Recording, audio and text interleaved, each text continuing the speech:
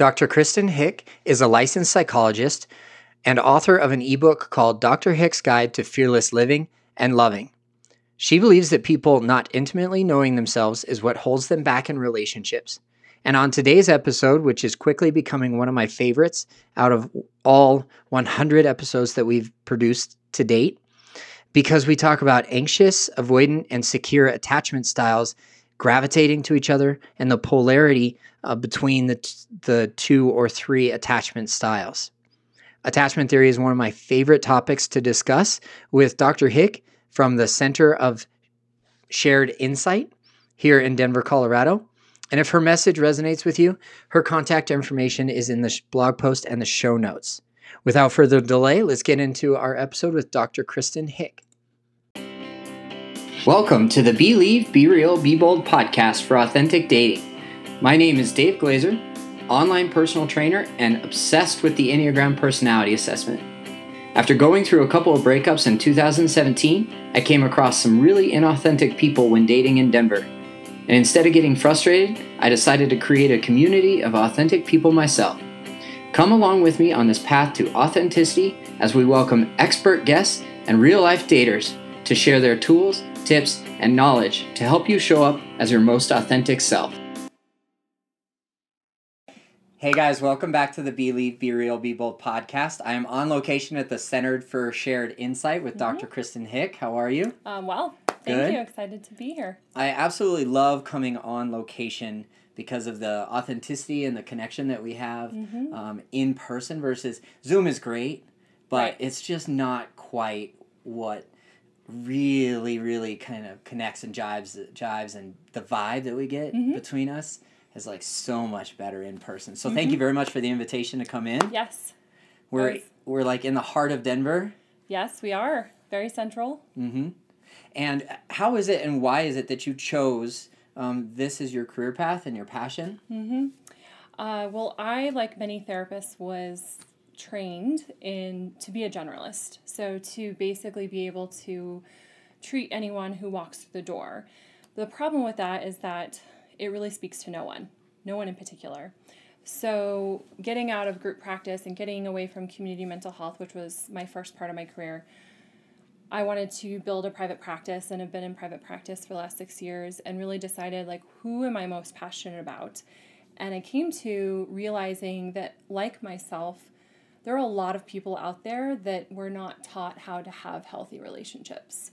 So I think we can all think back and what were the early messages that we learned from our parents and the people around us about what it was like to relate to one another, how it was to resolve conflict, what it was like to have boundaries, or did the word boundaries even exist in our families? Most of us not likely, yeah. And so, and then, getting into my adulthood, realized that I was running into some dating pitfalls over and over and over, and sought counseling. And so, I have to break this pattern. I know I've learned something that has to be unlearned.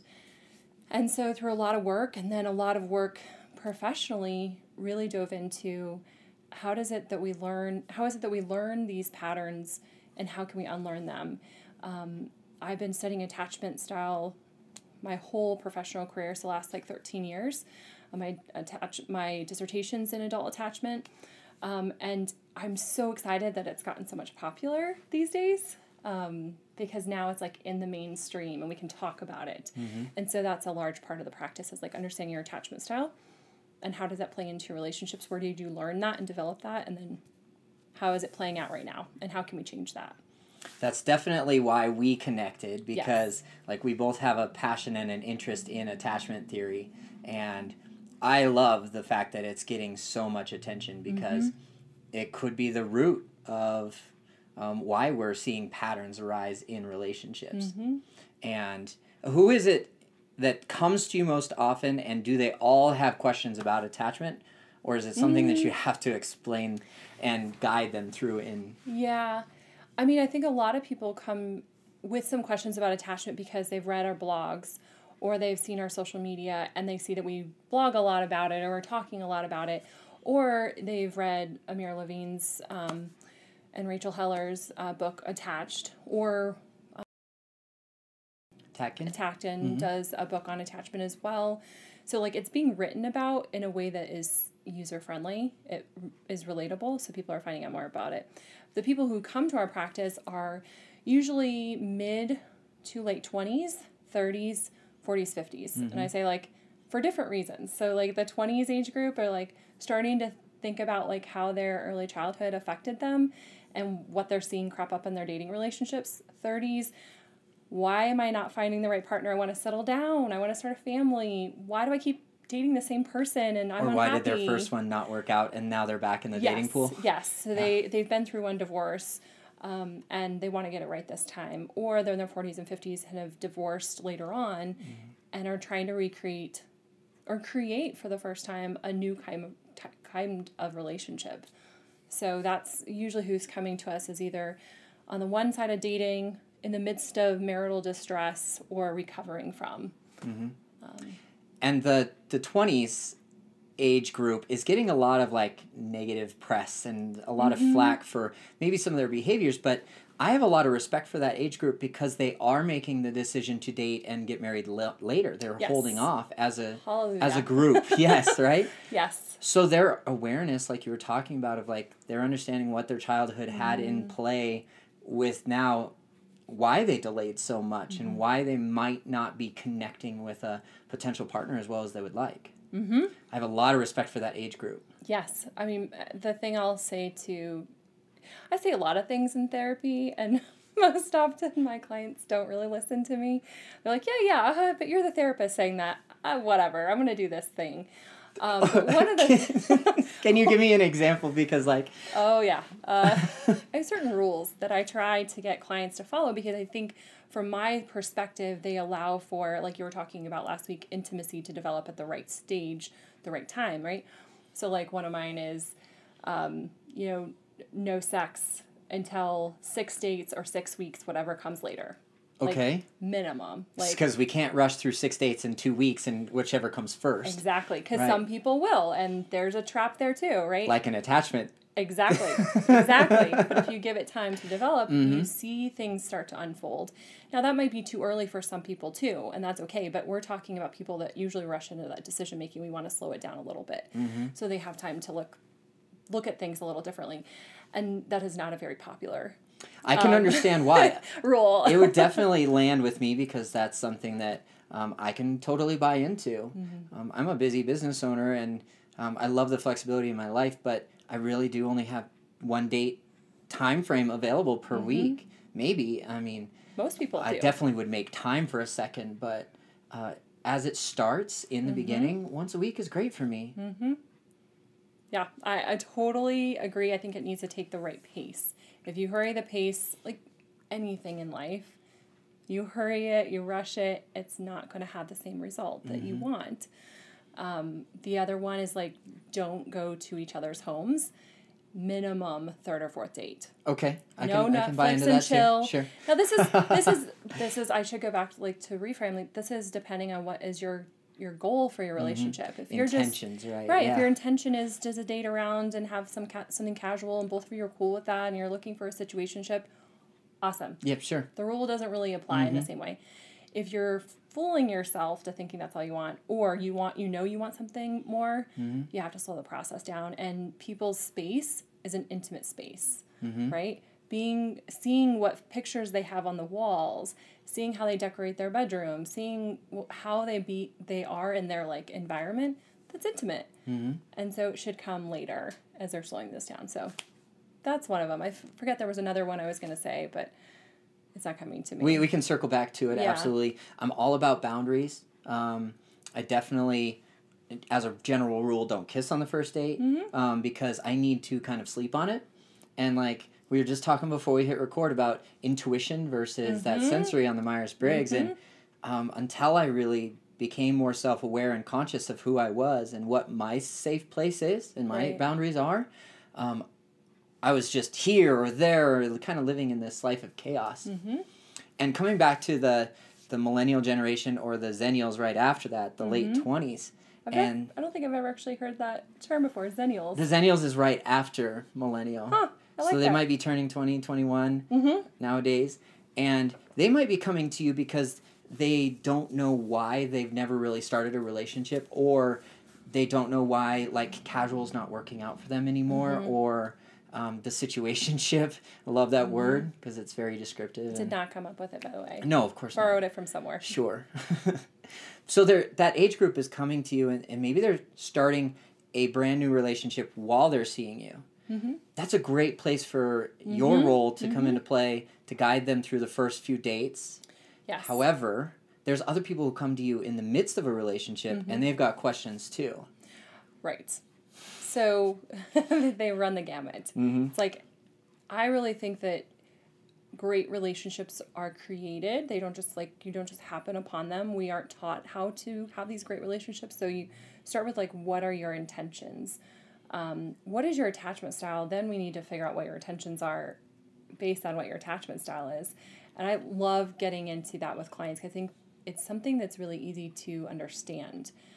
Like, I don't know if you wanted me to kind of share a little bit about attachment style. Yeah, absolutely. Like, that's totally why we're here. And from my perspective, I was avoidant attachment. And then I really started to work through the self-awareness and the personal discovery to understand why relationships either got to 3 months and ended, or 3.5 years and ended. Because we were talking about that a little bit at the Shrinks and Drinks event. The open house. Yeah. And so I went through that process of self-awareness, found out that avoidant actually resonated with me most, and I was actually able to move closer to secure most of the time. And that's why we're here. I identify with it a lot because as I started to learn this, I call it like I'm like a former anxiously attached person, or a recovering anxiously attached person, right? So, like, it's on a continuum. It's not usually this, that, or the other, although I think it's really talked about that in the literature and research. I see it as more fluid, and based on who you're interacting with, you may display certain qualities differently. And so I do think, and that's the reason I do my job, is that I think you can earn security. So you can come closer to demonstrating a secure attachment when you're with loved ones, partners, etc. And that's my goal, is to teach people how to be more secure. So you're saying there's hope. There is absolutely hope, and I've seen it with clients, and they don't believe me, but I'm like, but wait a minute, you used to do this, and now you do this. Oh, okay, I know, I see the change now. So for those who are a little new to attachment, I'll kind of give you a very brief intro into it. And that is that, we form this relationship with our caregivers early in life, mom and dad, parents, and based on how warm and responsive they are to our needs for care, nurturance, food, affection, then we learn to kind of anticipate that other people will generally be like that. So if we have someone who's very warm, very responsive, very attuned to our needs, we develop a sense of self that, like, worthy of people meeting our needs, and that we expect that people generally will. And we have a flexibility about us going in the world. Like, okay, we can handle some distance and we can handle some closeness. It's kind of an easy come and go of that. And you grow up to have adult relationships that feel that way. There's an easiness with the closeness and the distance. Those who have parents who are predictably unreliable for whatever reason, maybe they traveled a lot, maybe they had medical issues, maybe they had substance abuse or mental health issues, they're predictably unresponsive to the needs, the child's going to eventually say, like, hey, I got me. I don't want to depend on you anymore. You guys consistently fail you. And this is an infant's mind, so probably not all those words. But those are all innate kind of learnings. Yes. Yeah. They learn, I've got to get me in this world. Like, I can't depend on anyone else to get my needs met. And so they grow up being really self-reliant, independent, which gets a lot of praise and award in our culture, where, like, you look like you got it all together, but inside you're not getting some needs met. Feeling a little alone. Yeah. And that people aren't safe to really let in for any length or any vulnerable depth, right? And so then that's what your relationships feel like. People are kind of always a little bit at the distance. You can get close, but as soon as it gets vulnerable or too close, I need to get my space. Then we have people whose parents were unpredictably reliable. They never knew if they were going to be there or they weren't going to be there. Again, for mental health reasons, medical reasons, parents' own trauma, whatever. It could be a lot of different reasons. but the child learns, I need to stay close to this person, otherwise I might not survive emotionally, physically, otherwise. So they cling. So that's what you see in adult relationships when they grow up, thinking, if I don't stay near my partner, like in contact with them, seeing them all the time, I might crumple. I might not be able to take care of myself, in so many words. And you're describing the anxious attachment style there. Yes. And the previous one was avoidant. Yes. And then secure, you were talking about first. Like, yes. Yeah, the parents were reliable and they were attentive to physical, emotional, and mental needs. Right. And it was a different rearing or a different upbringing for each of those three. Right. And I should say that it can be possible to change over life. It's relatively stable, but that used to be the thought that it was stable no matter what across the lifespan. Then they started to do some more research on what can change it. You know, having a secure attachment figure like a grandmother or a nanny or a child care provider step in can provide some of that security that you can like take on, you can borrow.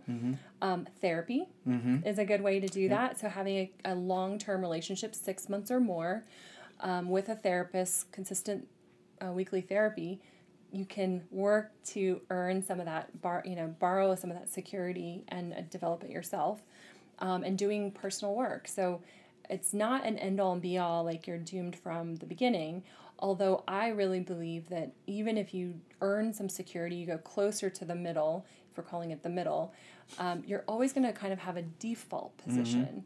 So when really pressed, you might still kind of revert, but over time you've been working on this less and less. So you might go, hey, honey, I'm feeling really overwhelmed. I need to go and just take a drive. So you still need a distance, but you're communicating it in a secure way. So it might Letting look them different. know that you'll come back as well. Exactly. And setting the intention for yourself that I'll go away for just a short period of time, but I'm coming back. Yes. To address this. So some people might call that triggering, and then they need to like bail. And when that decision is so definitive that like, oh, I got triggered, I'm out. Say like 2 or 3 dates in. Not willing to resolve conflict, not willing to take personal ownership and face their partner in a time of where like a question comes up. I hate the term deal breakers. I hate the term red flags, but it's real. Yes, they deal are. breakers might fall in line with like smoking. Right. That just doesn't fit my lifestyle. Right. Yeah, we're not going to like the same things because you can't go for a hike at 14,000 feet, So we live in Colorado. We're spoiled. Right. Smoking doesn't fit in my lifestyle, so that's a boundary. Right. Not a deal breaker, just a boundary. Right. But what I commonly see with those who have more of an anxious or an avoidant attachment style is that they come up with more deal breakers or red flags than the average person, right? So things become, the deal breakers become a way of defending against getting close to someone, right? So if you find that you are doing that, that's a sign, like, why do I need to set up all these barriers to someone? Like smoking, yes, that they don't work in finance, maybe is a defense. It's a really good point. Right? And it's like the avoidant is like, I like a lot of things about this person, but. Yes. Yeah, and that's what they're doing is they're creating this distance between themselves and their potential partner. Yes. I hear that a lot with more avoidantly attached people where I like this person, but, or kind of superficial things will kind of get them caught off guard or stuck on things, and they'll... Like he doesn't drive a truck. Yeah, they'll build a story about it and like how it's not going to work. Or with more anxiously attached people, I hear, this is a common phrase I'll say, like, if you're doing this, that's a clue for you, is the well maybes. Well, but maybe if he gets this new job, then that's going to happen and he'll be closer to me, we'll be able to spend more time, maybe he'll be more consistent. Well, when he gets through when she gets through this project at work, then we'll be able to spend more time together. Those well maybes are your way of convincing yourself that it might change, when that may just be what actually is the natural, their preference or comfort with closeness or distance, right? So you have to really learn, like, what defenses are you setting up, and also what excuses are you making to go around the things that actually might be there and just might not work for you. because you have no boundaries. Right. Or it might have something to do with underlying lack of self-confidence or worth, and like, I'm not able to stand up for myself on these maybes because I just don't feel it about myself first. Right. Well, and that's, not to get like too psychological, but that's sort of the plight of someone who's more anxiously attached, is that because they haven't developed this separate sense of self, because they've had to maintain the closeness to their caregiver to get their needs met, they haven't been able, they like mold themselves to get their needs met, right? Because that's been their way of getting their needs met. Sure. It's part of their identity. It's a big part of that. Right. So, sure, where do you want to go to dinner? I'm good with anything, right? Whatever you want, you pick, right? And that's fine once in a while. So is that an anxious attachment that's kind of like the people pleaser, or the... Yes. Okay. Yes. So we might see that, like, it's not that they don't have a preference, it's that they don't want to own the preference. Or rock the boat. Because they want to mold to whatever the other person wants, but the other person's not going to really want that. They want someone who's a little more decisive, or that they don't always have to be the making all the decisions. So when I work with people who are anxiously attached, I really work with them to show up. Like, show up with their needs. Show up. As an individual? Yes.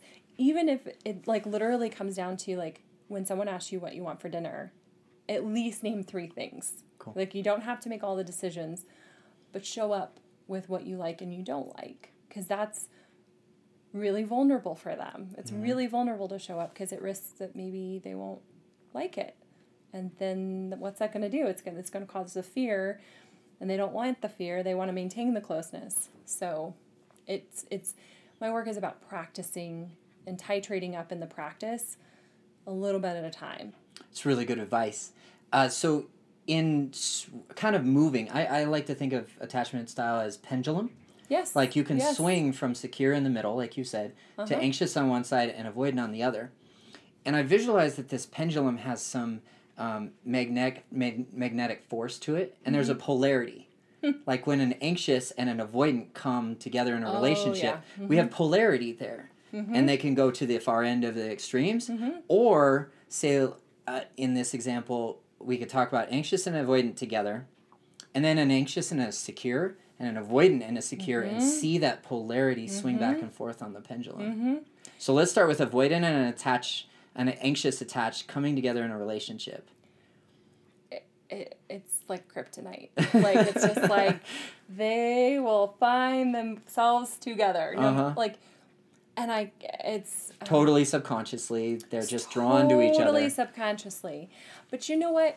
That's the thing. It's not just a subconscious drawing. It's a neurochemical response that's going off in their brains.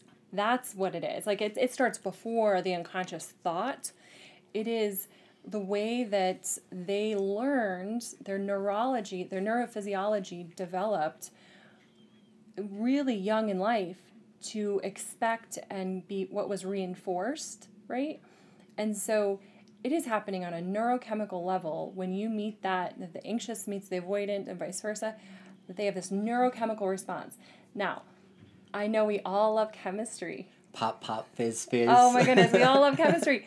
That chemistry, that intense chemistry, when someone comes in saying, oh my God, that was just like, finally someone like I feel that with, like, I've never felt that way before. I'm like, uh-oh. Because this is what's going on. It's a neurochemical response that when that subsides and the vulnerability gets in, they're going to freak out. Is that right around 3 months? 2-3 months. 2-3 months. Why is that? It's because, like, so, like, back up.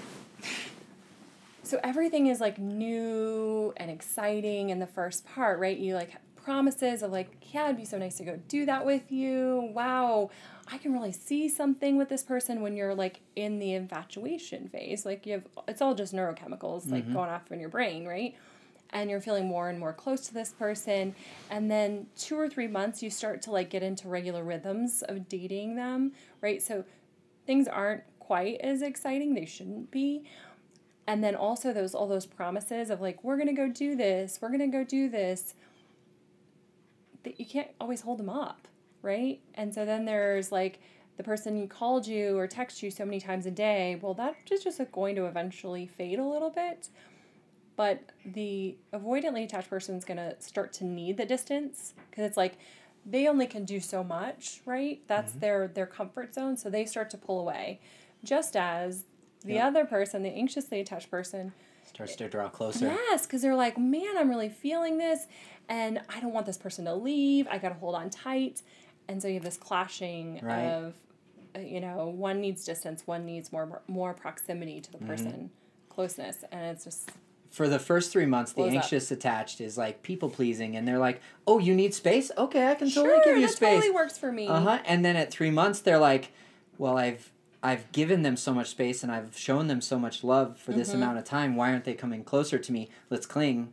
Let's draw closer. Let's physically, mentally, and emotionally draw closer. And then the avoidant for the first 3 months is like, oh, they're giving me space. I actually am heard by this person. My needs are getting met because I have that distance and that space and those boundaries. And now all of a sudden those boundaries are becoming threatened, and that's why the avoidant pulls away at that time. That was classic me as an avoidant. And then the more time that I spent by myself after a relationship ended, the better that actually got. Oh, yeah. You have more time to work on getting to a good baseline. And that's, I mean, this is another rule. Like, I don't have a time limit, but, like, don't date after divorce for... a while. A year or more. Maybe, yeah. I know that's a lot. Right? People, it's not a very popular rule. But I don't disagree, but I know that our listeners are going to be like... I know. The thing is like, I say that, and then what happens is that they go out and date, and then we learn about it. So it's not like you're not going to be doing learning during that time when things don't go perfectly when you start to date someone new. You're going to be learning, and I think if you approach it like that, you're going to get something out of it, even if it's not really the person you're going to be with long term. Totally agree with that. Because you're still working through some stuff. But if you take it as a learning experience, having a coach or having a therapist to kind of guide you through it, go, okay, what are you noticing here? Okay, could you practice this? Oh, what are you noticing? Could you practice that? Then you're still doing the work. I love the check-in principle of like, where are you at on a daily, weekly, monthly basis? What's your gut, your mind, and your heart telling you the day after a date or the day before a date, which is really important too. For are they feeling stirred up? Or are they feeling like really easy? Comfortable with it? And I do have a really good friend who went through a divorce recently, and she wants to ask me for my advice, and my advice is, honey, don't date. Like, I know outside looking in right now, I see the turmoil, I see the hurt, I see the pain. Please promise me you're not dating right now. So she'll reach out and talk to me about a date she had. Like, just be patient. Yes. Meet her where she's at. Continue to give her strong advice and just be there when she needs it. But, like, I don't want to see the train wreck for a friend. Yeah, of course. Well, the thing is, it's like, you know, I run a women's divorce recovery group, and so I talk about, like, dating after divorce and when is the right time and really trying to encourage them to take time. But they go out because there's a need to feel better, right? To feel wanted, to feel better, to feel desired, to have fun, to have a distraction from whatever we're going through. But what can happen is that then you have a mishap or an obstacle, it doesn't go the way you think, you get ghosted, and then you feel worse. So it sort of compounds the original experience of, I don't feel good about myself. And so if you can sit with that, I don't feel good with myself until you feel better, you're not going to be as susceptible to that second, like, nailing of feeling. You know? I totally understand. I totally agree with that. 100%. Resiliency and self-awareness and knowing your intentions and your boundaries are so important. And I know that my listeners always tell me, Dave, you're just guarded and you're trying to prevent hurt.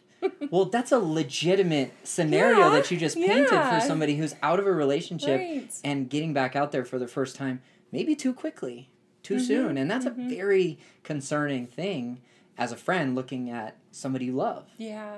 Or even seeing, you know, people do harm to others when they're not ready, right? It's not even sometimes it's them getting hurt, but sometimes it's them doing the hurt. Hurt people hurt people. Yeah. So, like, if you're not in a good emotional space, that's what you might be putting out there. If you're feeling indecisive about what you want, it might be a setup for the other person that feels in a really healthy space, and you're kind of wishy-washy and I'm not sure, and then you're doing harm to them too. So it's not just you don't want to get hurt, like you don't want to hurt anyone else either. Mm-hmm. That's what I call like bad date karma. Sure, and if you're not conscious of that, right. that's an even more cause and need for a check-in with yourself, like a check-in with your counselor, a check-in with your therapist. You encourage weekly visits, and I spent about almost a year doing weekly visits with my counselor, and it was enormously transformational. Good. And then we were able to back off. Oh yeah, absolutely. Hannah, she's Team Dave all the way, and she listens to my stories. Sometimes I think she's checking the clock for, whatever, like, is Dave done yet? But I joke with her about that because I'm paying attention too, Hannah. Uh-huh. Anyways, I was going to ask you to move from the anxious and avoidant kind of really drawn together in kryptonite to what happens when a secure person is introduced to an anxious person, and then we can talk about that situation with the avoidant too. Right. Well, that's kind of the ideal situation for the anxiously attached person. It is, isn't it? Yeah. It's also, if we were to have, avoidant and secure, it's ideal for the avoidantly attached person because they're gaining so much, or they can gain if they're really being present with it, from that other person's security, right? And so it might feel really foreign, and actually with anxiously attached people, they'll come in and what sounds like to me, they've been on a date with a securely attached person, and they'll usually say it feels kind of boring. There was no fireworks whatsoever. Yeah. No spark. Meh. It was okay. He's nice. She's nice. But I don't see it going anywhere. I'm not my long-term person. All those statements. They make a snap judgment and an instant judgment, and then they're like, let me just ride it out. There wasn't instant chemistry. But there shouldn't be. Not necessarily, no. Right? Like, the chemistry is a warning sign for the old dynamic. So if we pay attention to that, it's not like we want to feel like no attraction to the person. If you have some attraction but you don't feel the spark can develop. Absolutely. Right? As you get to know the person. So I say, if you're feeling that, which, again, this is a lesson I think people have to learn over and over and over. On their own, at their own pace. Right. It may not happen during the time that I'll be seeing them, but when I can get them to give the person a chance, they're like, oh, I'm starting to feel something. But it can feel really weird at first because, right, you've been taught your whole life, your last 30 years, plus, minus, how to relate to people. It's going to feel really different. It's not going to feel as exciting, energizing. It won't feel like familiar. Yes, right. It won't. And that's a really another place to check in with when you're meeting new people. Oh, it feels really familiar. Yes. Well, you're drawn to the familiarity of what your attachment in your childhood was teaching you as attachment for relationships later on in your life. Right. Yeah. So we don't want familiar. We want new. We want different. We want, well, I didn't know I was attracted to that before now. That's new. We want to seek that. So that's kind of a presentation I gave a long time ago. Is like dating outside your box, right? It's like writing down what is in your box. What is your typical person, your typical date, where your go-to spots, because everyone has their go-to date spots, right? And figure out how you're going to do it differently. Like, who is that person? What would they look like if they were different from your usual? What you're usually like, yes, that's who I'm attracted to. If you walk into a bar or a social situation, you're like, the person you immediately go to visually, we don't want that. We want you to do something different, right? So you figure out, like, what are those new spots, new activities, new things you could be doing, and that's when you're going to get out of the familiar, which is, that trap. Yeah, a danger zone for us to be aware of, for sure. Right. Well, and the thing is that it's getting clear on your unconscious and your stated goal, right? Your stated goal is, I want to be in a long-term partnership, but your unconscious goal might be, actually, I want to stay safe. So you're going to stay safe by staying with the familiar. And that is okay. That's part of what therapists are there for, is to help you work through why that feels unsafe. Of course, it feels unsafe to get close to someone who could actually meet your needs. You have no idea what that is. That's completely foreign. So it's okay to wrestle with, I want this, but I'm scared of it. I want this, but I'm scared of it, which is the whole dynamic for someone who is insecurely attached, right? Mm-hmm. So getting clear on that and then actively trying to practice something different. It's a lot of practice. I mean, I'm not a behavioral therapist, but I find myself being a behavioral therapist saying, I want you to go practice this. I want you to do a little experiment. Like how you feel when you're dating that person versus that person. You learn so much. Oh, yes, absolutely. So that is a piece of advice that I got along the way, being single for almost 2 years. Mm-hmm. The other really good piece of advice that I got about that first date and feeling chemistry or not is your intention on the first date is really only just to determine if you want a second. Yes, I hear you say that, and I'm like, yes. It's not whether you have a spark. It's would you be okay going on a second date? Do you want to learn more about this person? Mm-hmm. That's it. Like, are you curious to see what more might be there? Definitely, like, I wanted to talk about in-person versus online and pairing that with attachment style, but now that you bring it up, like, when I was dating online, I would meet somebody and I'm like, I'm curious about this person. Mm-hmm. And then I would try to set the first date. Generally, it's coffee or something that doesn't involve alcohol. That doesn't work for me. Solid choice. Right? Mm-hmm. The alcohol numbs my intuition, which we were talking about a little bit too. Yep. And then after that first date, I become either interested or just like, okay, I'm no longer curious. Mm-hmm. And that's my check-in for me is like, do I want a second date? Am I interested? And that's kind of like a leveling up from curiosity to interested. Mm-hmm. And that's all that I take myself as like seriously as I need to be on a first date. Right. That's all you need to know. I think even coming with that, going into a date with that intention takes the pressure off, right? I think so often people go into the first date as, I have to figure out if this person's the one. Well, first off, there is no the one. An outdated fairy tale concept that doesn't Hollywood. Actually exist and has been brainwashing us forever. And but it's so much pressure when you have to figure that out. You just want to figure out, like, this person okay to be around? Yeah. Did I like him enough to see him again? That's it. And even on the second date, for me, that's really another place I want to be too. Is like, I cannot get to know somebody 2.5 hours on the first date, 2.5 hours on the second, and think that they're the one. That's pretty outlandish. Mm-hmm. When you know, but like, that's really your intuition tuning into your intentions. Mm-hmm. And then did you keep safe boundaries on that first one? And then are you allowing yourself to hear your intuition too? Right. So here comes another rule. People are going to think I'm like this rule-based person. Actually, those people listening are going to be like, Kristen and Dave are like, Kristen and Dave are like the exact same person because of all these rules that we have. But they're there to help us date better. Yes. So my next rule is that a date should only be 2 hours. Right? When I hear about people having 10-hour 6-hour drinks, I'm like, no. You did it wrong. Like, but we had such a great time. We just didn't want it to stop. I'm because of that chemistry. Right. That's the familiar. That is like. Yes. You should only really be checking it out. Yeah. Just checking it out. If you can spend that much time with a person already, that's a warning sign. You've slipped into old territory. Or somebody's pretending to be somebody that they're not in order to get you to like them or to sleep with them. Yes, fair. If you collapse the boundaries of time or personal space or physical space, right, your physical body, you cut out so much learning. Mm-hmm. Like, you need time, like you said, to simmer about it. To go, what was that like? Do I want a second date? That was interesting. I want to learn more about that. If you have a 6 to 10 hour date, your first, second, there's no mystery anymore. There's no mystery.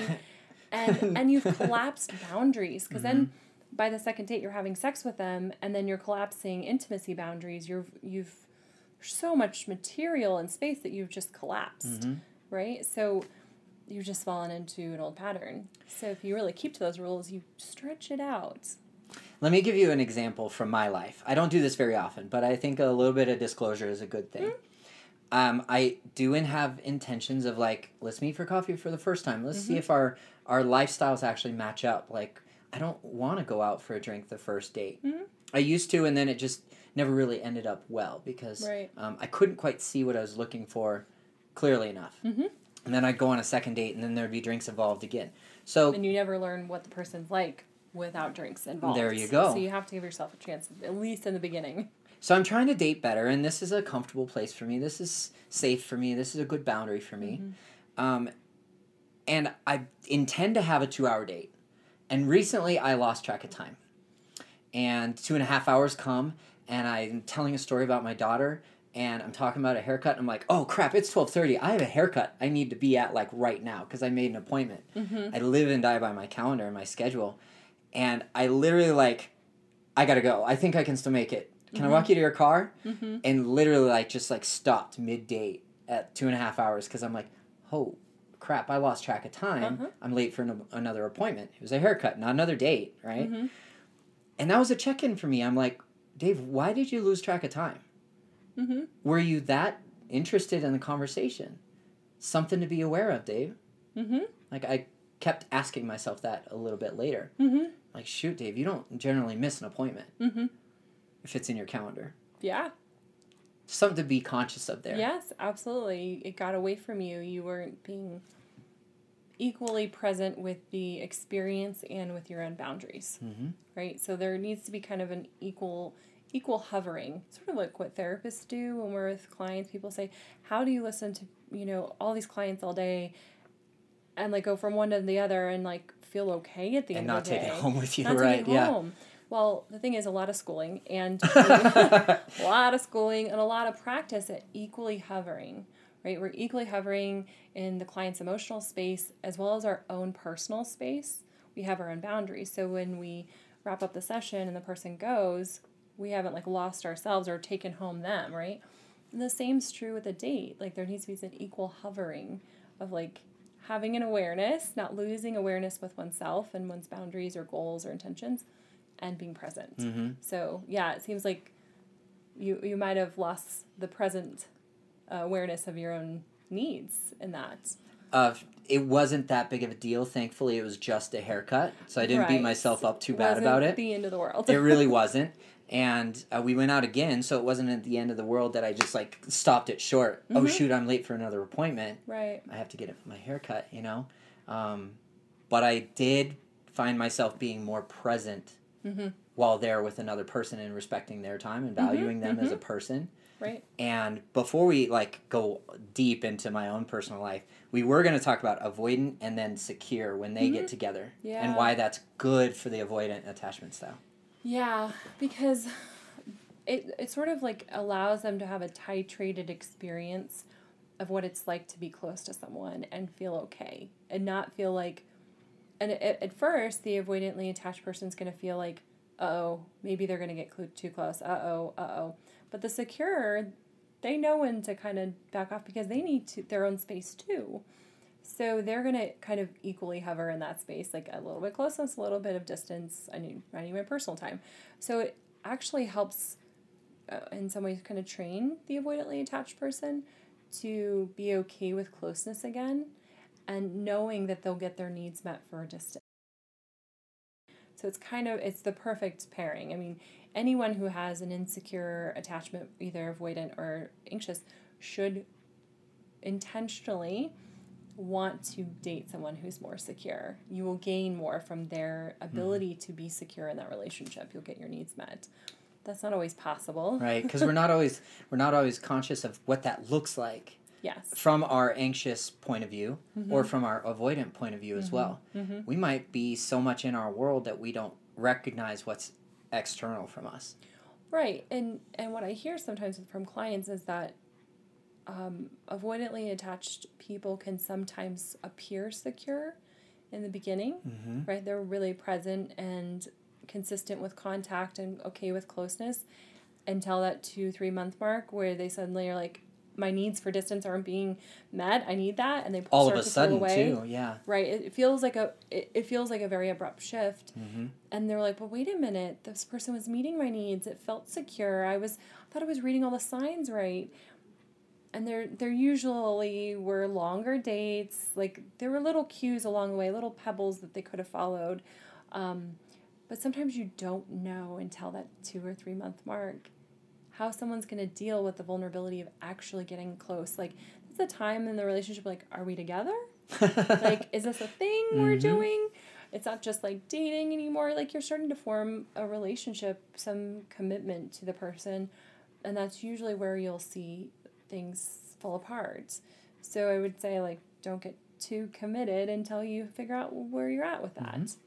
There's no rush whatsoever. No. And when we do rush, that's when we kind of, like, trip over ourselves or fall into an attachment that's not the best situation for us. Right. If you notice yourself rushing in any way, that's a flag. Like, why am I feeling like I need to rush? Why might they be feeling that they need to rush this? Like, if you're rushing through anything in life, there's something you're trying to avoid. Right? So you just need to check in with yourself. What are you trying to avoid? You're trying to avoid things falling apart? You getting too close? Like, what is that? And how might rushing things it's not an effective strategy. Yeah, serve yourself or serve others, yeah. Right, and like I talk a lot about, like, what's helpful or not helpful, and that's not a helpful strategy. It's not going to, like, end in disaster.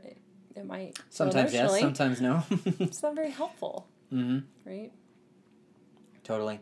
So if somebody loves your message and wants to learn more, what's the best way for them to get a hold of you?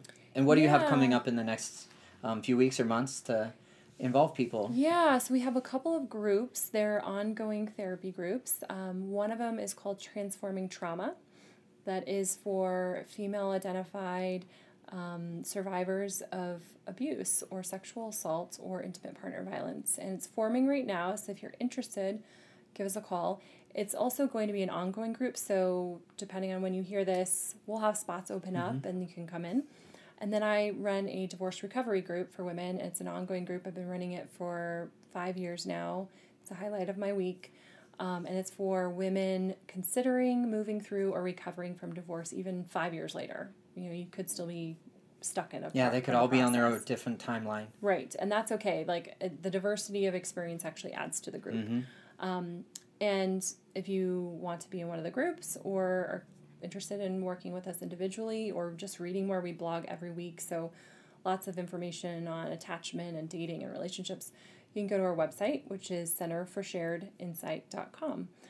You can follow us on social media, centerforsharedinsight.com on on Facebook and social media, Instagram and LinkedIn. Awesome. So, I think we're actually in Twitter now too. I think we just made that. The Twitter sphere is but unbeknownst to me. I was a little hesitant for a while, but we're now, I think, on Twitter. So. And if there's one thing in the next couple of minutes that we didn't touch on that you want to expand on, we briefly covered, what would that be that you really want us to take away from today? That attachment style is not fixed. It's something that can be transformed. I myself, we know that if you do the work, you can change your attachment style and find more secure relationships and actually get your needs met. It takes some work, but there's people out there to help you through that. So I think that's the exciting, rewarding part of my job is, like, no, there's a way out. You can create the relationships you want. You're not predestined to have unhealthy relationships like others in your life. The only way out is through. Oh, yes. And to face that shadow that none of us really want to address until we need to. And oftentimes rock bottom is a great motivator for us to get out of our own way and ask for help. Right. Those patterns, if you're seeing one, like dating, marrying the same person over and over with the same name or different name. Yeah. Same person, different name. Yeah. That's time. I wasn't satisfied with my life, and I decided to do something about it. And that right there is why we address mental health through relationships, because that's where we see so many patterns arise. Right. And that's why the podcast is the way that it is. Yeah. We could have chosen fitness and nutrition for mental health, but we would not have been able to reach as many people without addressing relationships first. Right. And then finding what's underneath. And then I came across attachment theory. Yep. And absolutely just love the simplicity and the digestible nature of what we talked about today, and we could spend 3 or 4 more episodes on it. Well, so. and that's the thing, is that you may not even know that you have one attachment style or the other. You might be feeling depressed in relationship to your relationships. You might be feeling anxious or socially anxious. And those might be other cues to you that something is going on that might be limiting your future relationships, even with friends, with partners, with coworkers. It affects all kinds of relationships. So when you're noticing that you're having this ongoing struggle where relationships in general are not functioning well for you, it might be time to really look at, like, how can you do it differently? Mm-hmm. And you're not alone, and there are people that can help. Oh, absolutely. And it's always my recommendation that we find somebody who can help. Yes. And the thing is that, you know, I love what I do, and I hope I can help. And there's 2 therapists on our staff that are equally as skilled in attachment therapy and dating and divorce. But you know what? We're not the right fit for everyone. So if you're out there, like, you have tried a therapist, or like, that didn't work, therapy's not for me, please call someone else. So like, even if you don't know where to start, call us. Mm-hmm. We will help you find a therapist. Like, I'm not as concerned about us getting your business, although I'd love to help you and work with you. I'm concerned about you getting the help you need. So like, that's a part of our mission, is that we help the one person, they go out and help, they have healthier relationships with their partners, their children, their family members, their community, and then we're all functioning healthier, right? Like, this, I know it's a really idealistic vision for the world, but when we do the work with other people, and then we all get healthier. That's right. So that's the mission of the podcast. You really just kind of summed it up. Well, I'm glad. That's why we're here. That's why we're talking. So I want to say thank you again. I know your time is really valuable. Yeah, thanks. And what do you say in the next 6 to 12 months we do follow up and we meet again and we have a conversation? I did love and enjoy meeting your team at the open house. Yeah, they're awesome. Keep me on the list for other events around town. I will. Okay. Thanks, you too. Thank you, Kristen.